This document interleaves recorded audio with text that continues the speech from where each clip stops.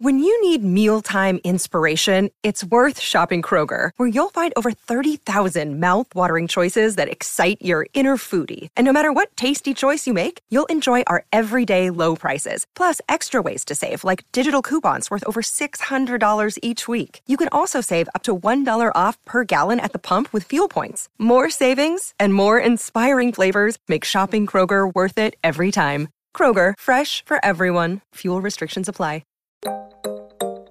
To this day, people still make the very same jokes that I heard when I was 5 years old.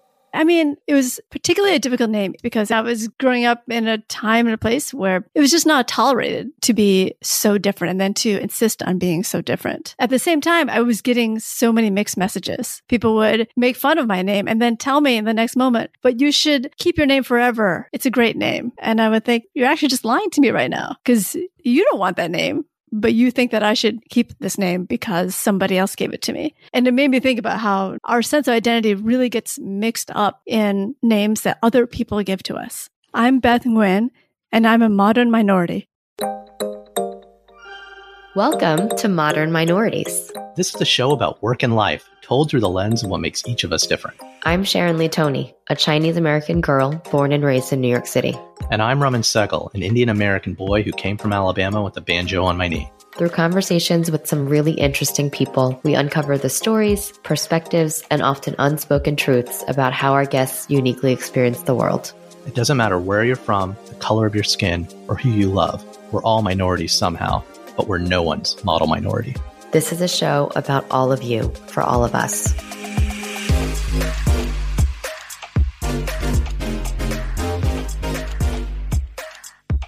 On today's show, we're talking to Beth Nguyen. Beth is an author, and before you listen to this episode, you gotta go read an article that she wrote in The New Yorker, America Ruined My Name for Me. That's actually how we found Beth. And turns out, though, she is an award-winning author who's written a number of books. Her memoir, Stealing Buddha's Dinner. She's written novels like Short Girls and Pioneer Girl. She's an award-winning author. She's a professor. She has essays published all over the place, like The New Yorker, the Paris Review, the New York Times. And she lives in Wisconsin. Yeah. Of all places. Hey, Madison, Wisconsin is one of the coolest cities in America. I stand behind that. So I'll take your word for it. I liked Beth. I like Beth, so therefore, in my mind, Madison, Wisconsin is a very, very cool place. She made it cool in my head. Yeah, and Beth is Vietnamese American. She came over as a baby, child of refugees, and her childhood in the 80s in the Midwest in Michigan, it wasn't easy. And, you know, we had a conversation about a lot of things, mostly her hate of celery, but no, identity and names. And Sharon, I mean, my name's hard to pronounce. My name got made fun of a lot. Yours is not. I'm jealous. Like, I mean, did you identify with some of what she was saying? Being a normal named Asian? I could empathize with it, but it was interesting to hear how much you both had in common, being people that have very non-American names. And even something as... and to be clear, as you'll read in the New Yorker article, Beth was not her given name. She made the decision to change it recently. Right. And that's what the article's about. Right. Her given name was Bic, which is a very beautiful Vietnamese name that means jade. But if you look at how it's spelled, B-I-C-H, that caused, frankly, a lot of trauma in her life. Yeah. I mean, really, it caused a lot of trauma for her growing up, which she talks about in the article, and we touched on a little bit in our conversation. And I think what was interesting was we even talked about how Beth and Bic present themselves differently. So there was a moment when we talked about in third person, almost, in third person, as if she was a character. But it, as someone who did grow up with an Americanized name, but also someone who is professionally very involved in branding, I can see how your name is a complete reflection of your own identity because it's how other people respond to you, right? So seeing the name Beth versus seeing the name Bic written out would create just a completely different dynamic of the person that's speaking with you or their expectations of how they think you might respond. And so hearing her side of the story and what made her decide to change her name to an Americanized version, especially later on in life, was quite fascinating. Yeah, so let's jump right in. We hope you like meeting our new friend, Beth. Beth, thank you so much for coming on the pod. It's great to have you here. Thank you for inviting me. So, Beth, you're kind of infamous. I've read some of the fire you've been putting out there, but I got to ask the question, where are you from? Where am I from? A really favorite question. Yeah, how do you answer that? What's the first way you answer it? I answer that question, where are you from, completely differently depending on who is asking me that question. Interesting. So if it is a person that I perceive to be somewhat hostile, like slightly passive-aggressive white person, I will say, I'm from Michigan because that's where I grew up. And then I will refuse to give them the answer that they are looking for. However, if it's an Asian person, for example, who is asking me that, I'll tell them my whole story, which is I was born in Saigon, and that's technically where I'm from. Although my family left Saigon as refugees in 1975 when I was a baby. And then I did grow up in Michigan.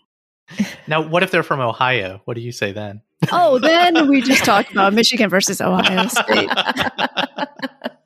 So you were a baby then when you came over? And what brought them to Michigan? So when we left as refugees, we were just very lucky. My dad and my uncles were in the Army and the Navy, but they weren't high ranking or anything like that. We got out by sheer luck on April 29th, which was the day before the fall of Saigon and the end of that war. And we ended up in refugee camps in Guam and the Philippines. And then we were flown to the United States and were in a refugee camp in Arkansas. And from there, we were kind of given a couple of choices about where to be resettled. And we didn't really know anything about the United States or living in the United States. And my grandmother chose Michigan. She chose Michigan over California and Wyoming. So interesting. Well, do you know why? Yeah, what's grandma's rationale? We asked her that later in life. I was like, Grandmother Noy, we called her, what were you thinking? Why didn't you choose California? Basically. And she said that it was because when she was in Vietnam, she knew people whose children had gone to school at the University of Michigan. So she associated that state with education. And that's why she chose it. Wow. So when you get to Michigan, or when your family gets to Michigan, when refugees resettled, were they given 5 options, or you just got to pick wherever you wanted? And I guess where I'm going with this is, were there other Vietnamese refugee families in the part of Michigan where you wound up growing up? Well, basically, no. But there are a lot now because we were the first wave. And the reason why we were settled in Michigan, or this particular part of Michigan, which is West Michigan, which is kind of the long shadow of Betsy DeVos and her family, very conservative part of Michigan. We were resettled there because of very active churches financially sponsoring refugees. At that time in America, there was not huge widespread support for the resettlement of refugees. There really has never been. I was about to say, what's changed? Yeah, that has not changed. But there were some churches that really believed in their mission, and they brought us and some other Vietnamese families to the area and kind of set us up with a place to live, and then helped people find jobs. And then we were kind of on our own. So it was really difficult. I mean, I was a baby, so I wasn't really aware of it until I got a little bit older. But my earliest memories are very much infused with a sense of struggle and a sense of uncertainty. Are there any stories? Is there like a specific story you can recall that kind of not exacerbates, but illustrates like that, what you saw the struggle that your parents and your family was going through? Well, this is not a story that I experienced, but it's a story that my dad and my uncles tell about how little they knew about life in America in a very cold climate coming from Saigon. Right. Winter. Yeah. Winter Snow. in Michigan. Yeah. And It was the winter after they had saved up money and bought a used car because Michigan, you really need to have a car to get to your job. So they had a car, but what they didn't understand was ice on the windshield. Hmm. And they didn't know what to do with it. There's an ice storm, there's snow. How do you get ice off a windshield when it's freezing outside? They just didn't know. And in a pre-Google world, what do? You just kind of trial and error. So you know what they did? They boiled water and threw it on the windshield. No. Wow. Bad choice. Yeah, which resulted in more ice on the windshield. That's great. Were a lot of your early years in the community then centered around church because church was what had brought you over? No, actually, because we're Buddhist. And so I think they really wanted us to be Christian. Convert. Yeah. And I grew up with all of my neighbors who were white consistently telling me that I would go to hell, that I was going to rot in hell, that we were all going to rot in hell if we didn't convert and get baptized and all of that. But we were Buddhist, and so we kind of just didn't care and never believed any of that talk. I mean, my friends would literally come over to my house and be like, I'm really worried about your soul.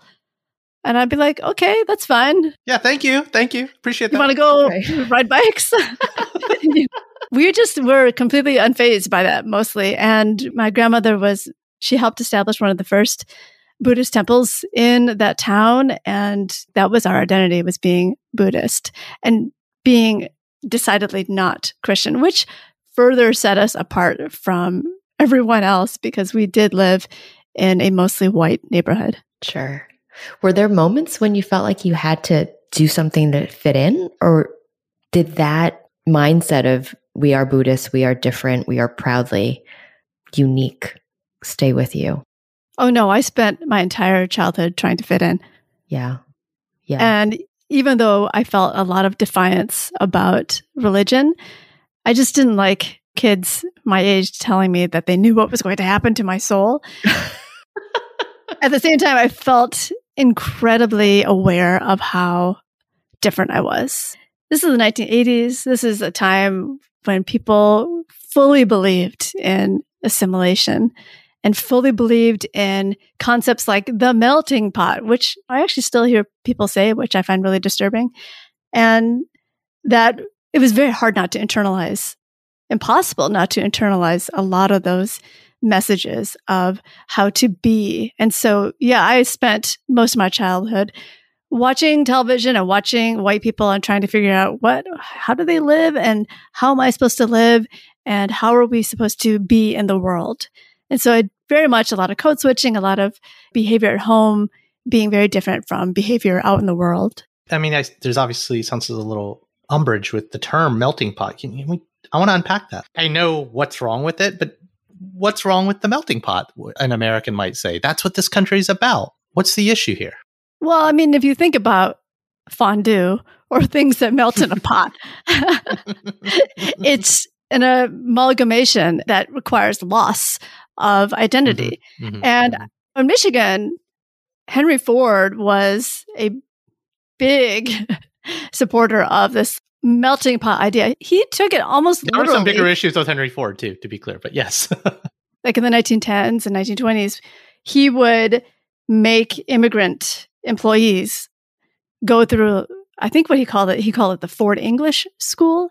And when they graduated, he would have this melting pot ceremony where they would have a little gigantic melting pot on a stage. And the employees would jump into it and then emerge dressed in different clothes and waving American flags. Wow. Yeah, I mean, subsuming an identity and losing something. In one of our earliest episodes, we got into a discussion with a Jamaican buddy of mine about that idea. It's like the melting pot is the issue. Why not chili, right? Chili retains all the flavors, but you retain the pieces of you. It's a yes and, not a no but, right? But interestingly, we're all going to be eaten. Okay, so what's the better metaphor, Miss Author? Miss Fondue, chili, salad. We're all going to be eaten or consumed by the capitalist monsters? I don't know. That sounds like doomsday. So no food metaphors, but you've written about it now. Yeah, I actually love food metaphors. That's Well, so okay, help me out then. If it's what's the better metaphor of what the American experience not necessarily is, because there is assimilation was the name of the game. It's why I don't speak Hindi. It's what my parents needed in Alabama, right? But there's so much regret and loss that I feel, even my dad to this day talks about. Then what is the aspirational metaphor that we need to have for immigrants and refugees coming into this country and changing it? Because we're changing it just as much as it's changing us. Yeah, absolutely. I think if we're going with food metaphors, I would have to picture a very bustling, lively food market. Well, that even changes you're not being eaten. We're the ones doing the eating now. Yes, exactly. Yeah. We're eating and we're also creating. Yeah. Yeah. And we're selling. We're making money from all of this. Yeah. No, Beth said capitalism is bad. Didn't you hear her earlier? No, I said capitalist monsters are bad. It's really hard to live here and not be capitalist or be influenced by capitalism in some way. The unwavering hand of the market. Beth, the thing that brought you to our attention was your article in the New Yorker. And it really hit me hard because of my own struggles with my name my entire life. You go by Beth now, but that was not the name your parents gave you. Can we talk about that a little? Yeah, definitely. So my given name, my birth name is Bich, and it's spelled B-I-C-H, and the I has an accent over it that nobody really uses, but it's pronounced Bich. Vietnamese is a tonal language, but we could call me Bich, for instance, and that's what people would do. But the spelling of it is a bit of a challenge. Would make people laugh in an immature sort of way. I mean, more than laugh. I mean, to this day, people still make the very same jokes that I heard when I was 5 years old. They still make them today on Twitter, adults. Do you know what I mean? So that progression of humor has not really changed too much. It was a difficult name. It was particularly a difficult name but it has such a beautiful meaning. It has such a beautiful meaning too. Because it means jade. Yeah, I mean, the reason why it was a difficult name was because it was a pre-progressive America in a way. And I was growing up in a time and a place where that was just not tolerated to be so different and then to insist on being so different. At the same time, I was getting so many mixed messages. People would make fun of my name and then tell me in the next moment, but you should keep your name forever. It's a great name. And I would think, you're actually just lying to me right now because you don't want that name, but you think that I should keep this name because somebody else gave it to me. And it made me think about how names and naming, they're so fraught. Those concepts are so fraught, and our sense of identity really gets mixed up in names that other people give to us. And the idea of taking control over that is a little bit scary. And it's also kind of defiant. So whenever, over the years of my life, when I would maybe bring up to some friends or acquaintances that I was thinking of changing my name, people would get so angry. I mean, they would actually get angry with me. I had friends in the sense of, how dare you give up your heritage? Exactly. How dare you? I literally had friends say things like... Asian friends or American friends? They were white friends. I had white friends. Named Sally and Mary. Yeah, with like really beautiful names, very easy names. Easy is the better word. Yeah. Easy. To me, they were beautiful because they were easy. I mean, that was the same thing. An easy name was a beautiful name. I didn't see any difference between those because it just meant that you were safe from that particular kind of ridicule. But they would say to me, you're going to break my heart if you change your name, or I will never call you by some other name, or you're just going to be betraying your whole family and your heritage. And it was very embarrassing and sort of shameful to hear these. And then it would take me a while to realize, wait a minute, why is some white person lecturing me about how I should feel about my family or my cultural heritage? I've struggled with my name my entire life. Somehow my parents decided to give my elder sister an American sounding name, and they gave me a weird Indian sounding name that got mispronounced and butchered to this day. I literally have to make the joke about rum and coke to get people to understand how to say my name. My wife and I, we have a daughter. By the time this episode airs, we might have another child too, but we chose to give a Western name for our child, even though my wife is Chinese American and I'm Indian American, because it's that's literally the conscious choice that we're making. Mm-hmm. Yeah. Because beauty is simplicity is I don't want my kid to have to deal with the shit I had to with my name. And my dad says, "Oh, your name is beautiful." It's like, yeah, but your name's easy. It's Raj. Come on, man. Like, it's like, I don't mind a quote unquote name that has ethnic and cultural heritage to it, but you have to let it live and breathe in the culture the kid's going to be in, man. Did you have siblings with different names, Beth? My siblings had easier Vietnamese names. Yeah. And there are some easy, I mean, my parents, if they had named me Lynn, which is That's true. a Vietnamese name, I would not have gone through this particular crisis. I would have chosen a different crisis. But my kids, my kids have very straightforward, easy names.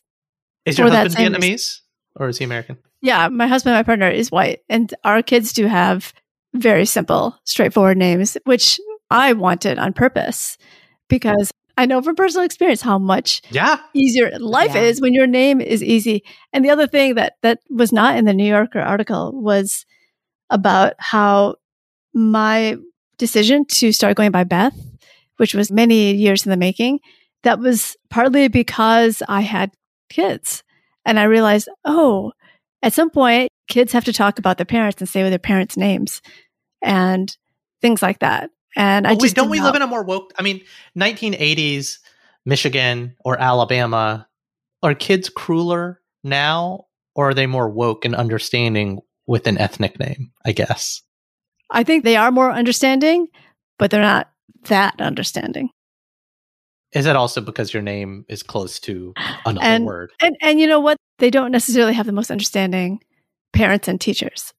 We just don't. Interesting. Yeah. It's a hard thing to gauge. I mean, when you look at how a school curriculum is set up and you realize that things aren't that different from the way they were when I was in school, like why are students in high school reading so many of the same books that I read? It's bizarre. That should not be. It's weird. Shouldn't be that static. So no, I don't actually trust. I don't trust any idea of social progress exactly when it comes to like a school playground or what have you. Yeah, playground rules haven't changed. Maturity. Exactly. It's funny, when we were picking my daughter's name, there's a little bit of the, okay, let's put it through the how can we make fun of it filter. Literally, you kind of have to do that because playground rules will always exist. Yeah. And I mean, one of the cool things is that I've heard from a lot of people who have really interesting names. I don't think of names in terms of good or bad. I'm fascinated with names because I have an interesting name. So I've heard from a lot of people with interesting names, and they all have everyone has an emotional journey with their names, basically. Yeah. How did your parents feel about you changing your name? Never mind your friends, your woke white friends, your Vietnamese parents who gave you your name. Oh, my parents were completely against it. That's why I didn't change my name when I was a kid, because they thought you wanted to back then. You wanted to. I did. I wanted to, and they got really mad about it, and they took it as a sign of disrespect. And then I felt so bad about that I never brought it up again. And then I thought, well, this is just my lot in life. I just need to deal with it. And I did for a really long time. But the relief of deciding one day, I'm just going to go buy something else, was a shock to me to realize like how much a person can carry around. And then if you just let it go one day, what does that even mean? Right. Yeah. Talk to us a little bit more about that moment. You do write about it in the article, but you just mentioned it was a long time coming. You had thought about it, especially after you had kids. What was the moment that you had just felt like it was the right time? Yeah, I had been trying to write that essay for 8 years. And it actually started with that moment, which was at a Shake Shack in New York. Yeah. And we all have our Starbucks or our Shake Shack name. Those of us with weird names. Exactly. I'm Roman. When I get takeout or reservations, I'm Roman. Right. That makes sense. Yeah. And they were always calling out people's names at Shake Shack. So there was just one day I said Beth, And I had never used that name before. It just kind of emerged. I usually used names from the Golden Girls. Which one? Now I really gotta know. Yeah. Sophia, yeah, that's a good one. And Rose. I think Blanche and Dorothy are a little harder to pull off. Right. But I think Rose and Sophia they're pretty basic. Yeah, so I would use those names a lot. But then one day I just said Beth, and I was at the Shake Shack, and when I said it, I just felt like a different person. And of course, the woman who was taking my order, it sounded like she was going to call me out. She was like, okay, you're Beth. She didn't care. And there was something about that transaction that made me realize, oh, actually nobody cares or nobody has to care. And with a name that is unremarkable, like Beth, people can write it down, not ask me a further question. There's no follow-up. It's done. And it was this moment of freedom is what it felt like. Yeah. It's almost like you say this, I think the exact words you use are that you're finding some space being Beth. Yes. It's like having another secret identity. Right. So is Beth different from Bic? Is she different at all? Outwardly, inwardly? Yeah. Is this where I talk about myself in the third person? Sure, yeah. Okay, I can do that. I'm not sure. Okay, I'm going to try it. I've never done that. So Beth is less self-conscious. Beth is more of an extrovert. Bic is completely shy, self-conscious, an introvert, and doesn't even know if those are the same thing as being traumatized or what. Those are all kind of combined for Bic. But Beth is a little bit more, what have you. She's like, okay, I'm just going to walk through the world in a slightly more confident way. Not really confident, but just slightly more. And that feels to Beth like a great stride, a sense of having a great forward stride in life.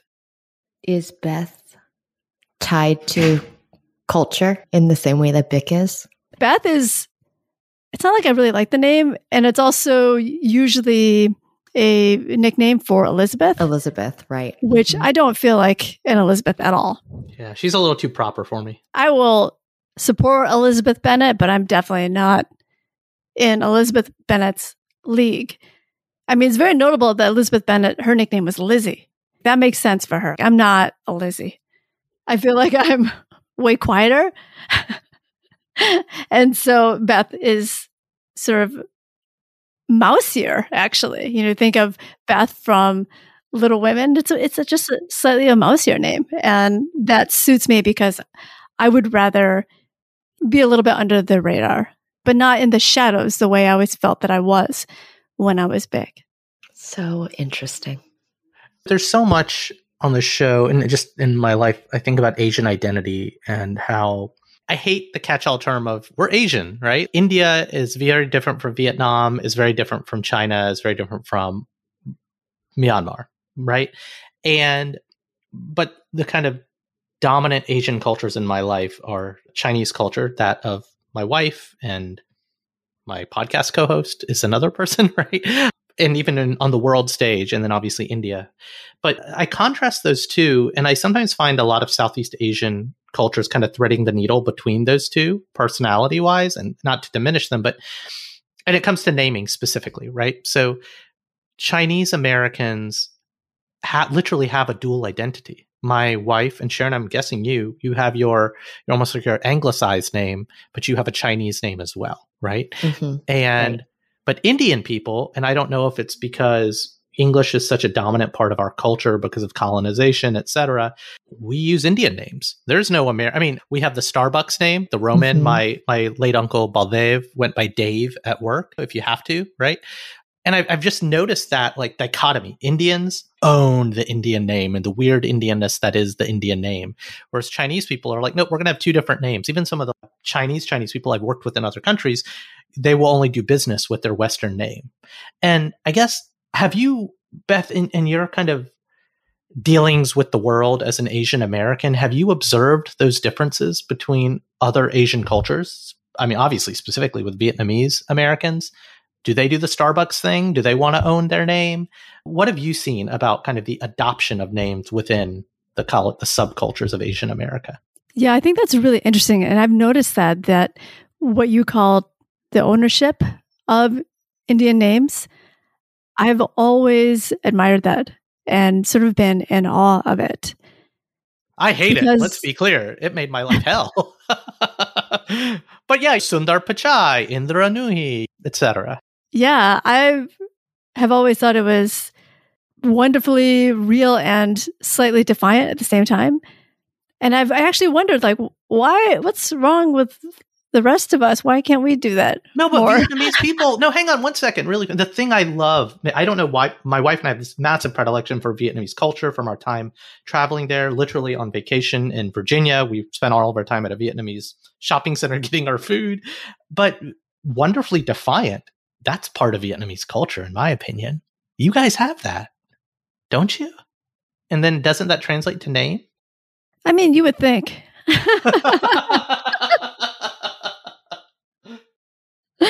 But I don't know. I think the Vietnamese experience in America is also just so heavily defined by the war.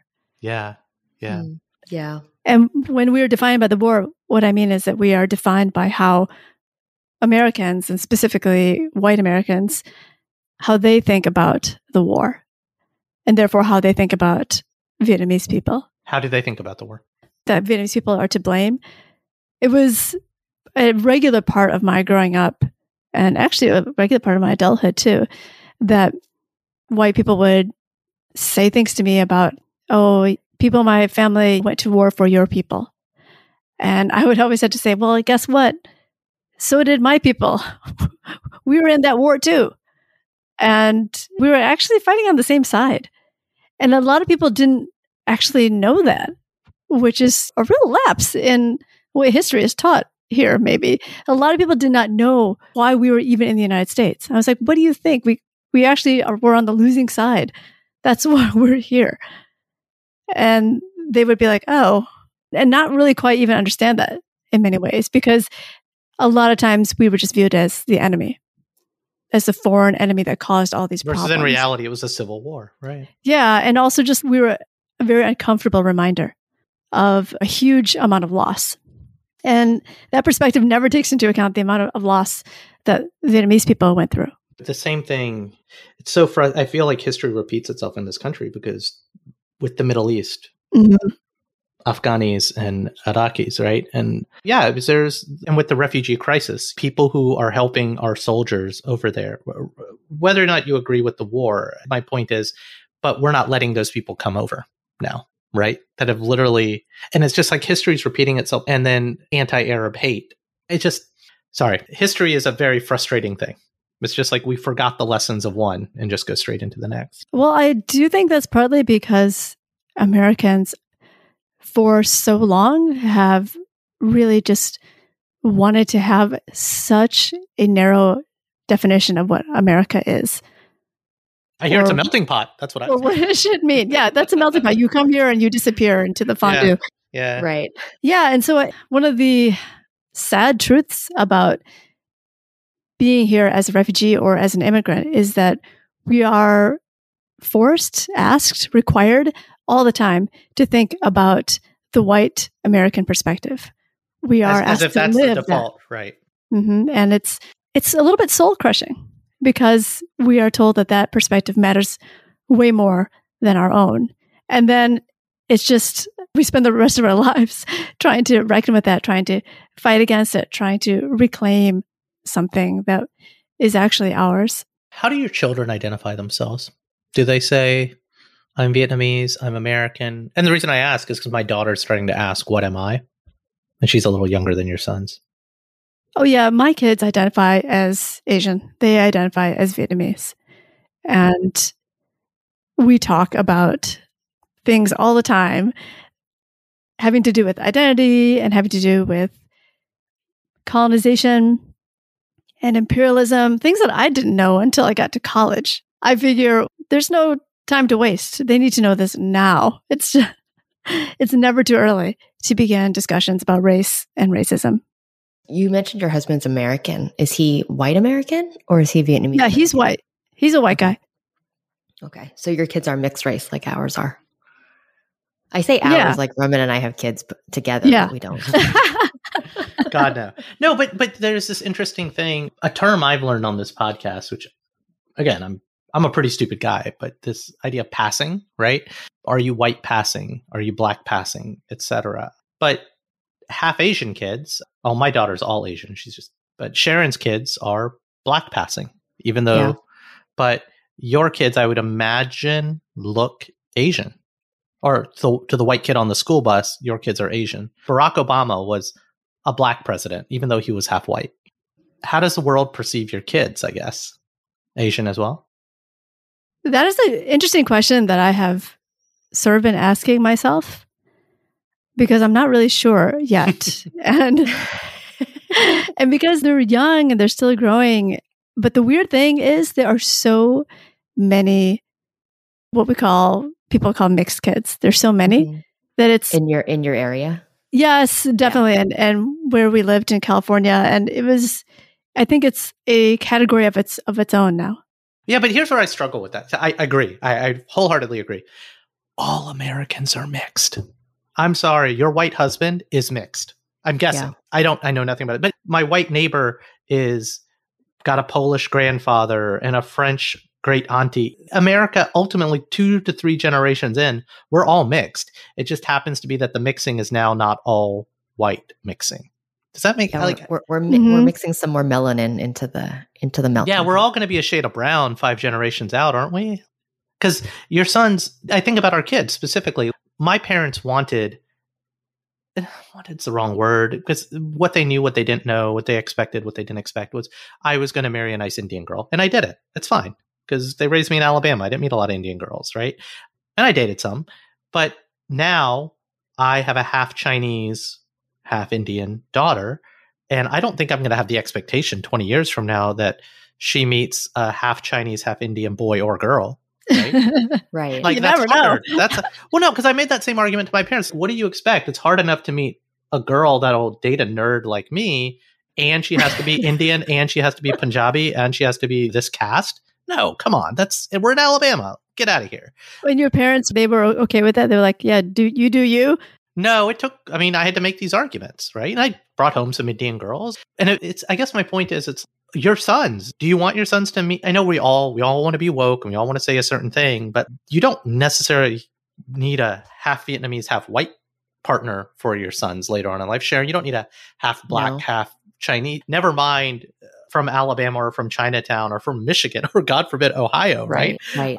I think that, to me, that's where the melting pot actually happens. The melting pot doesn't happen in generation 1 or 2. It happens in generation 2 or 3 when you're not looking.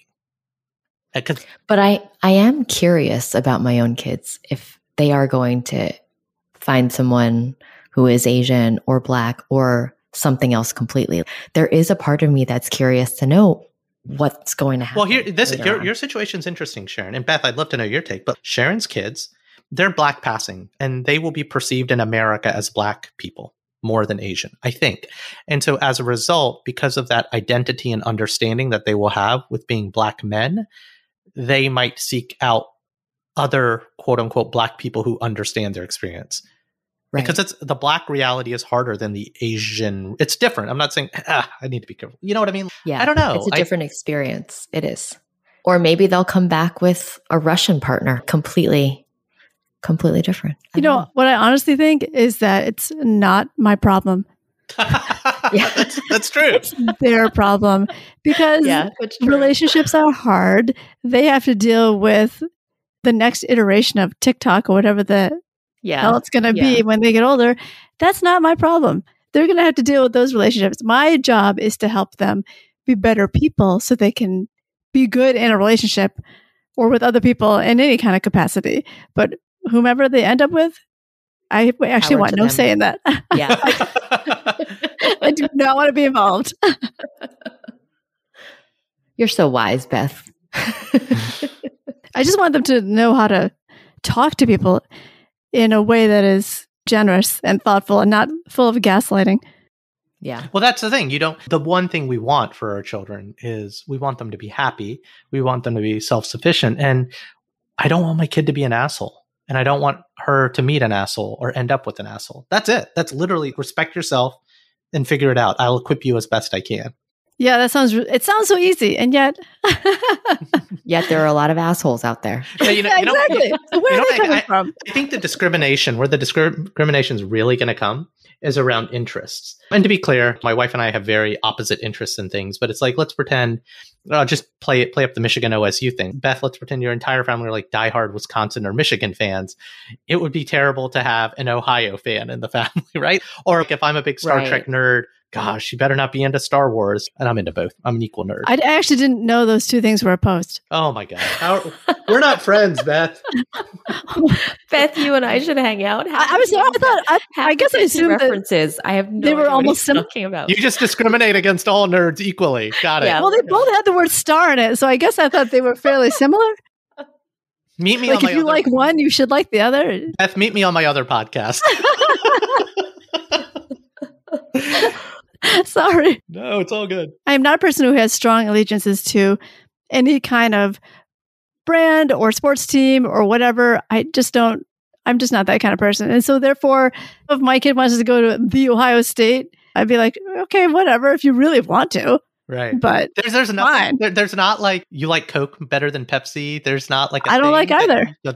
Fair, but no, there's no thing you want to die on your sword for. The difference between. Yeah. Like, no. My goodness, no! There's so many options out there. But what's your passion? What's something that you're not willing to compromise? I mean, I have a lot of strong opinions about food and ingredients, but the fact is, there are so many options out there. If one is not there for me, there's going to be another one. If I don't have the ingredients to make a lemon cake, that's okay. I can make a chocolate cake. Do you know what I mean? It's fine. That's a great way. That to me is like I don't know. I don't necessarily completely different things. Lemon cake versus chocolate cake. Now, hang on. Because you mentioned you drive and you don't walk. What kind of car do you drive? What brand? Oh, you're talking to me? Yeah, Beth. Oh. Nobody ever asks me that question. I am a very sensible academic. I have a Subaru. Okay, well, we have two Subarus. I love Subaru. I also listen to NPR, as you can tell. Okay, boom. So here's where I'm going to prove you wrong, Beth. Just, man, I'm ready. So you probably don't want a Hummer, and you probably don't like Fox News. Right. There you go. So what has that proven? I don't know. I'm just having fun. How would you feel if your son brought home a girl that drove a Hummer and listened to Fox News? Ooh.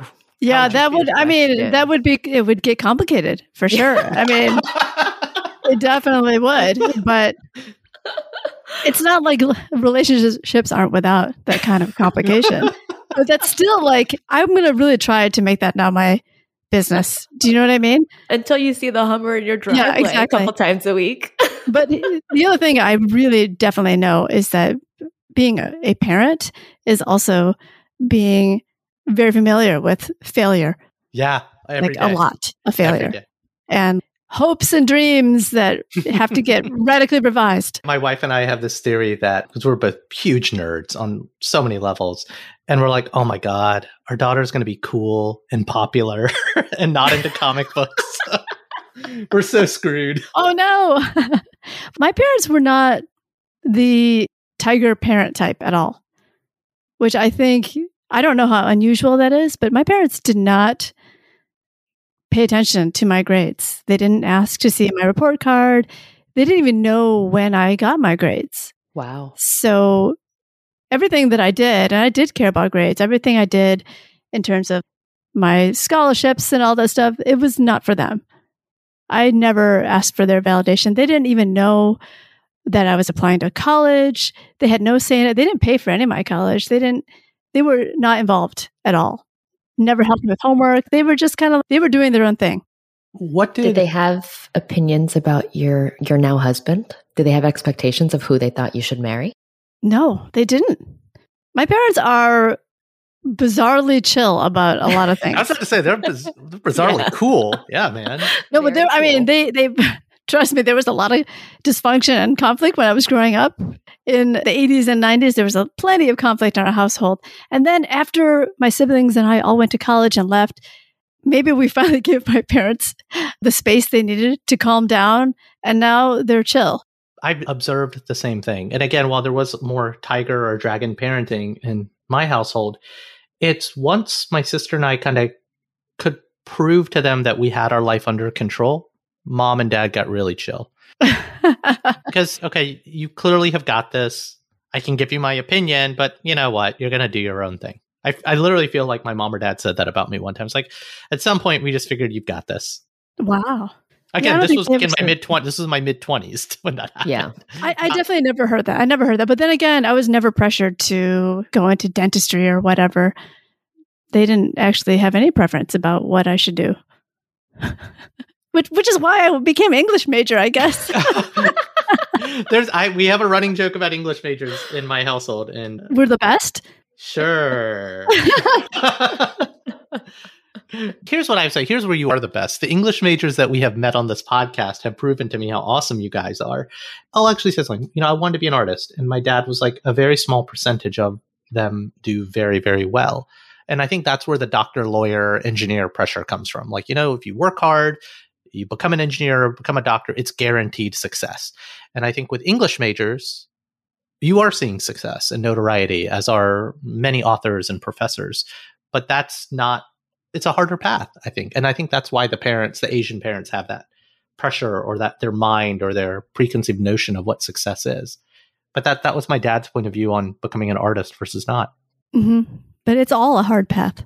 But I would argue from a perception standpoint, as a parent putting on false expectations on your children's lives, you want what's easiest. I think some paths are harder than others, or they look harder than others, I should say.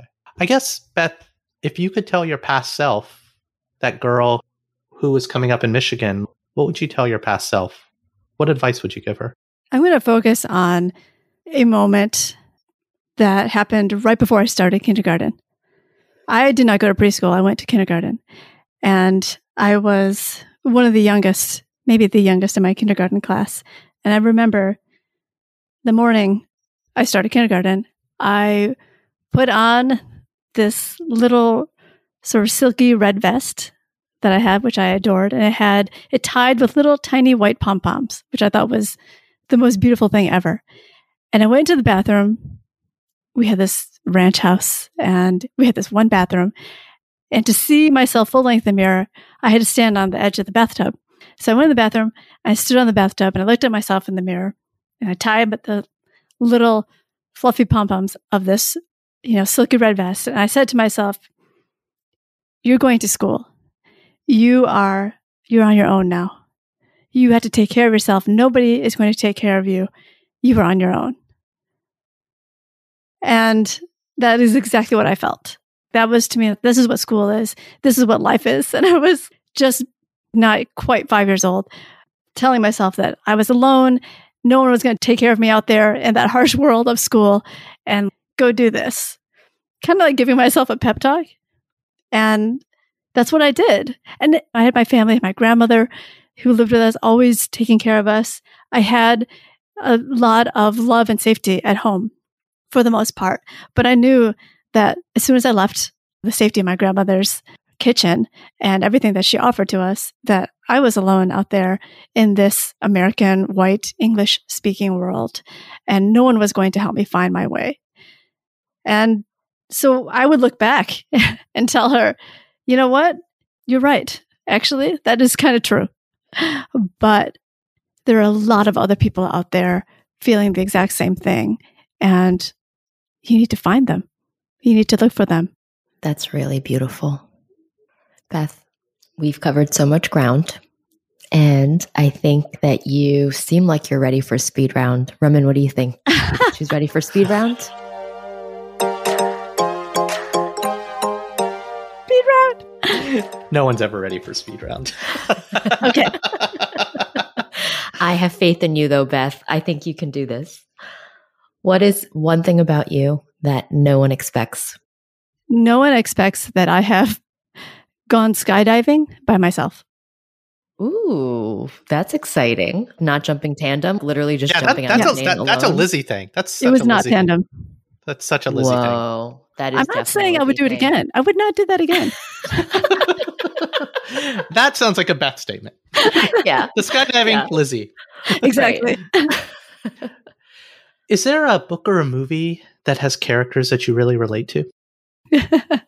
Oh, so many. Okay. I'm going to start with a book from childhood called Harriet the Spy Nice. by Louise Fitzhugh. That was my favorite book throughout childhood. And I was Harriet. She's just wandering around New York, spying on people and writing it down in her notebook. I want to do that. I remember that book. It was a good book. What is your favorite mom dish? What is my favorite mom dish? Yeah. So what's something that your mom made for you that's your favorite? Oh, well, my mom was not a good cook whatsoever. Oh, You can make it a grandmom dish. Can I make it a grandma dish? Yeah. you can make a grandma dish. Yeah. What's your favorite grandma dish? She made this. She was a really fantastic cook. One of the things that she made that was our comfort food was this very sort of sweet, salty shrimp curry with green onions. And I could still see exactly the way it would look in the bowl. That sounds yummy. And what would you say is your best mom dish for your own kids? Oh, that is a fine question. I make a ton of food for my kids. And besides all the cakes, something that I've been making, a lot of cakes. A lot of... I hear like if there are no lemons, you're still Then good. it just becomes a chocolate cake and it's all good. Yeah. I make some really elaborate cakes. I gotta tell you. So I also like to make udon noodles from scratch. Wow. From scratch. Wow. Yeah, That's it's easier than it sounds. Huh. And I like to make pizza from scratch. Wow. Are those? They can always count on those. As far as your mom dish, is that your go-to as a mom dish? If your kids were on this podcast 5 to 10 years from now, and I asked, "What's your favorite mom dish?" What's the thing they would say? They might say the udon, but they probably would say salmon and couscous. Flip side of that, what is your least favorite food? Oh, okay. Celery, plain celery. You know when we used to go to parties before the pandemic? Yeah. Yeah. And they're like very often. Well, the crudité platter? Yes. Like, no, you know, the none of crudité. The crudité with like the carrot sticks that haven't turned white, and the celery, and the dry olives, and the freaking hummus in a plastic container. I would see those and I'd get so mad. Yeah. And I'd be like, really? I came to a party and I have to eat raw vegetables? That's not a party. Since when are raw vegetables a party? That's like a punishment. That's not a party.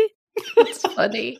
That's so funny. And yeah, I know people are starting to do parties and get-togethers again, but let me tell you, that is not something that's changed for me. Like I don't care if I'm going to a party tomorrow with everyone. We should leave the coup d'etat in the before times. We need to move exactly. forward. I don't want to encounter that raw celery. What if you put peanut butter and raisins on it? Would that be better or no? That's what they did in my childhood. Yeah. They called it ants on a log. Yeah, man. Ants on a log. That does not make it more appealing to call it ants on a log. It makes it worse. I love your rage about celery. I have to say, I'm not a big fan of celery either. I just never think about it. But now that you've mentioned it, it's definitely on the bottom of my list. It is a punishment to eat Yes. celery. Yeah, I'm with you on that one. Who is someone out there that you would want to interview for a podcast? Keanu Reeves.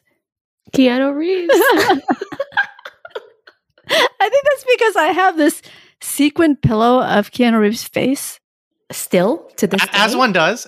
And You don't, Sharon? that pillow has been in the background of all of my Zoom classes for over a year. And I've just grown really, really fond of him. Keanu Day was supposed to be coming up, but they released 2 Keanu movies in a day.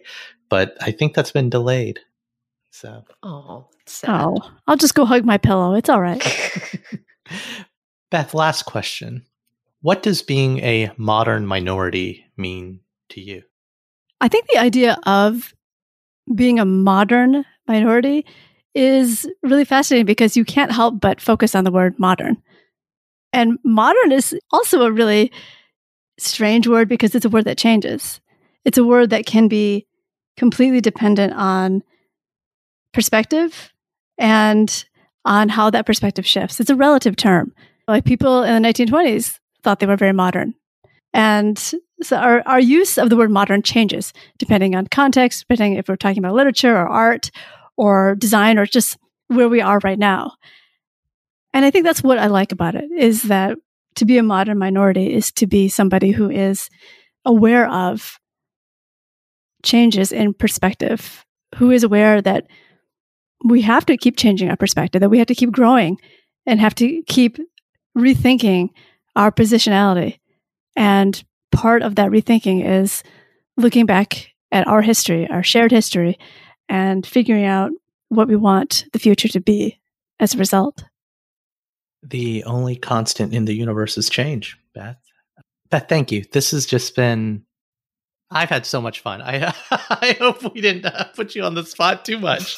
No, we got to a lot of interesting subjects. I'm going to be thinking about your names for some time. So yeah, thank you so much for having me here. And that's our show.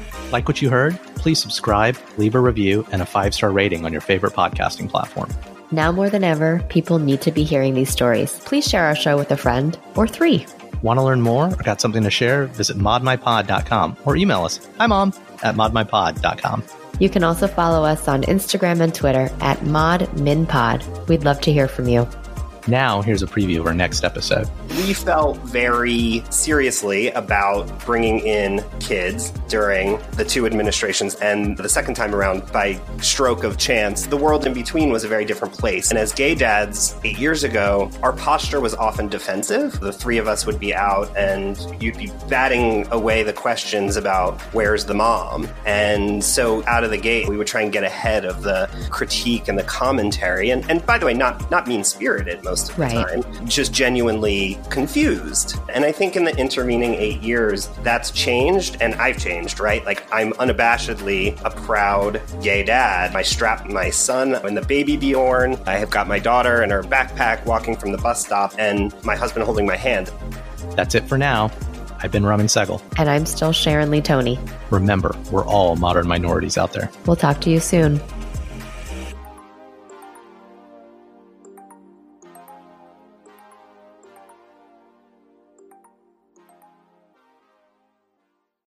It's happening daily. We're being conned by the institutions we used to trust. The mainstream media is distracting us with meaningless headlines instead of focusing on the harsh realities facing American families. Time is short before something big happens, and that's why so many folks are preparing. They're becoming self-reliant by investing in emergency food storage from My Patriot Supply. Go to MyPatriotSupply.com and secure 4-week emergency food kits for each member of your family. Each kit contains tasty breakfasts, lunches, and dinners, averaging over 2,000 calories per day. Save $50 on each 4-week food kit you purchase. Plus, get free shipping on Ready Hour 4-week emergency food kits. You're not ready if it's not Ready Hour foods. At My Patriot Supply, you can also get solar power generators, water filtration units, heirloom seeds, and survival gear.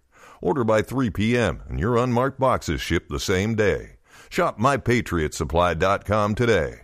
MyPatriotSupply.com.